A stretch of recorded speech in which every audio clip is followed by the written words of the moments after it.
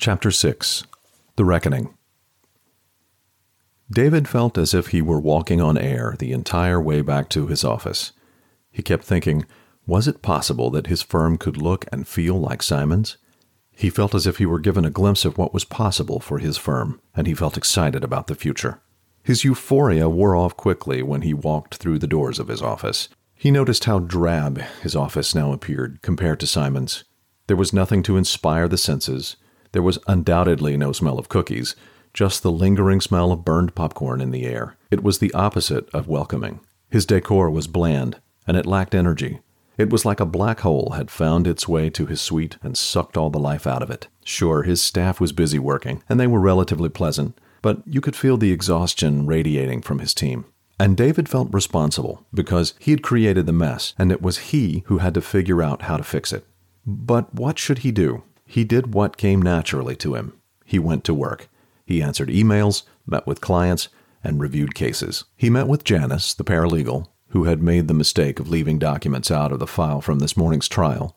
Because he had time to calm down before he spoke with her, he determined that she had indeed provided all the material required. Janice had placed the documents on David's desk with a note, but David failed to take it as he ran out of the office. He didn't even notice the document, nor the note.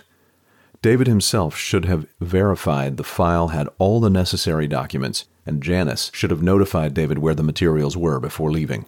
They were both at fault, and both took responsibility. A new set of guidelines was established, and David averted blowing up at a staff member for something he was partially responsible for. Thank you, Simon, David thought to himself. David did his best to get out of the office early that night, but it was still 8 at night before he got home. He tried to tell Jen all about Simon, but she was not a happy camper. Wait, did you just say you wasted time at this Simon's office, and because of that, you couldn't make it home in time for dinner? Jen said as she was tossing wet laundry into the dryer. She let the door slam a little more intensely than she anticipated, but wanted to let David know she was aggravated.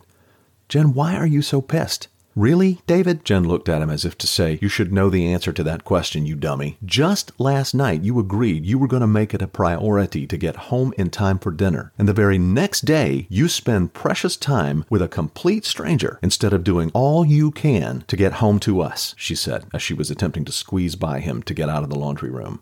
David gently took her by the shoulders and looked her in the eyes. Jen, don't be mad, please. Yeah, now that you say it like that, you're right, it looks bad. I didn't plan on spending time with Simon, but once I was in his office, it was clear to me that he knew something I didn't. Please, believe me, I promised I would figure out how to get home twice a week to start, and I think Simon might be able to help with that. Jen looked up at him, and while she didn't have a look of anger on her face, she did have a tear in her eye. That's great, David. But in the meantime, I was the one who had to deal with the disappointed kids. Nathan was convinced you were coming home tonight before dinner, and he sat on the front driveway with his basketball waiting for you, and Julie had a tea party all set up for you after supper. It kills me to break their spirits. David let go of her shoulders. He didn't know what to say. All he could muster was, I get it. It's my issue, and I'm going to fix it. Good. Go start now by apologizing to the kids. David nodded and headed off towards Nathan's room. He was in bed, but not asleep. Are you and Mom going to get a divorce? Nathan, why in the world would you ask that? Because you two fight all the time, and my buddy Jimmy said his mom and dad used to fight all the time, and last month they got a divorce. Now Jimmy had to leave our school to go live with his mom. I don't want to leave my school, Dad. Nathan had a tear in his eye. Son, I'm sorry I made you feel that way. No, your mom and I are not getting a divorce. We're not even discussing that. I'm just trying to figure out how to free up time at work, and I'm failing. Mom is calling me on it, and she's right. Dad, you taught me that failing is good, like when you taught me how to ride my bike. You said, every time we fall, we learn how to get back up. You're a smart kid, Nathan. I'm happy to hear you remember that, and you did learn from all those times you fell, and now I watch you do some cool things on a bike, like jumping the curb and riding with no hands.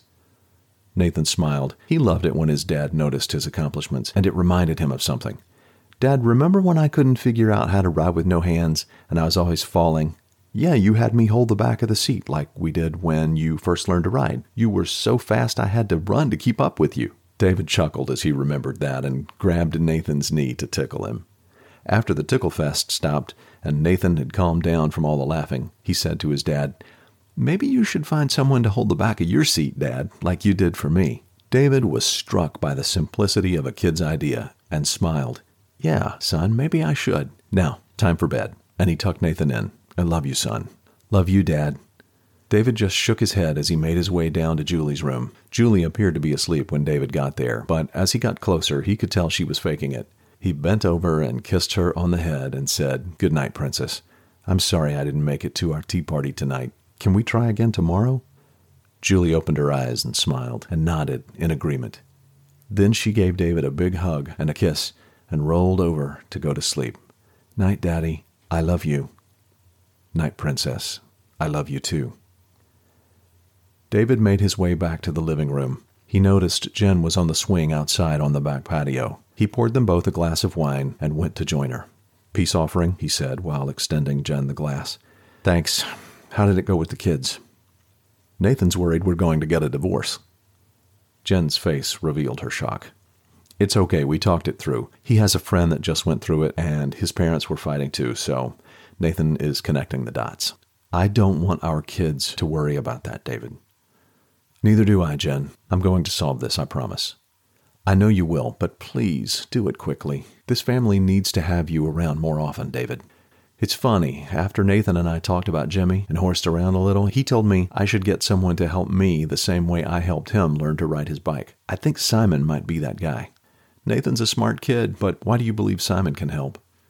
"You should see his firm, Jen. It would be difficult for me to describe it to you. I'll tell you this. It's better than my firm by a mile. But what's so promising is that Simon told me that his firm didn't always look and operate like what I saw. He couldn't figure out how to get home for dinner either."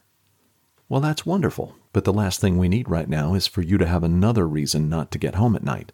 Don't worry, I promise not to let my next visit with Simon stop me from getting home." "You better not," Jen said as she snuggled closer to David, and they enjoyed a quiet evening, finishing their wine, and then headed off to bed.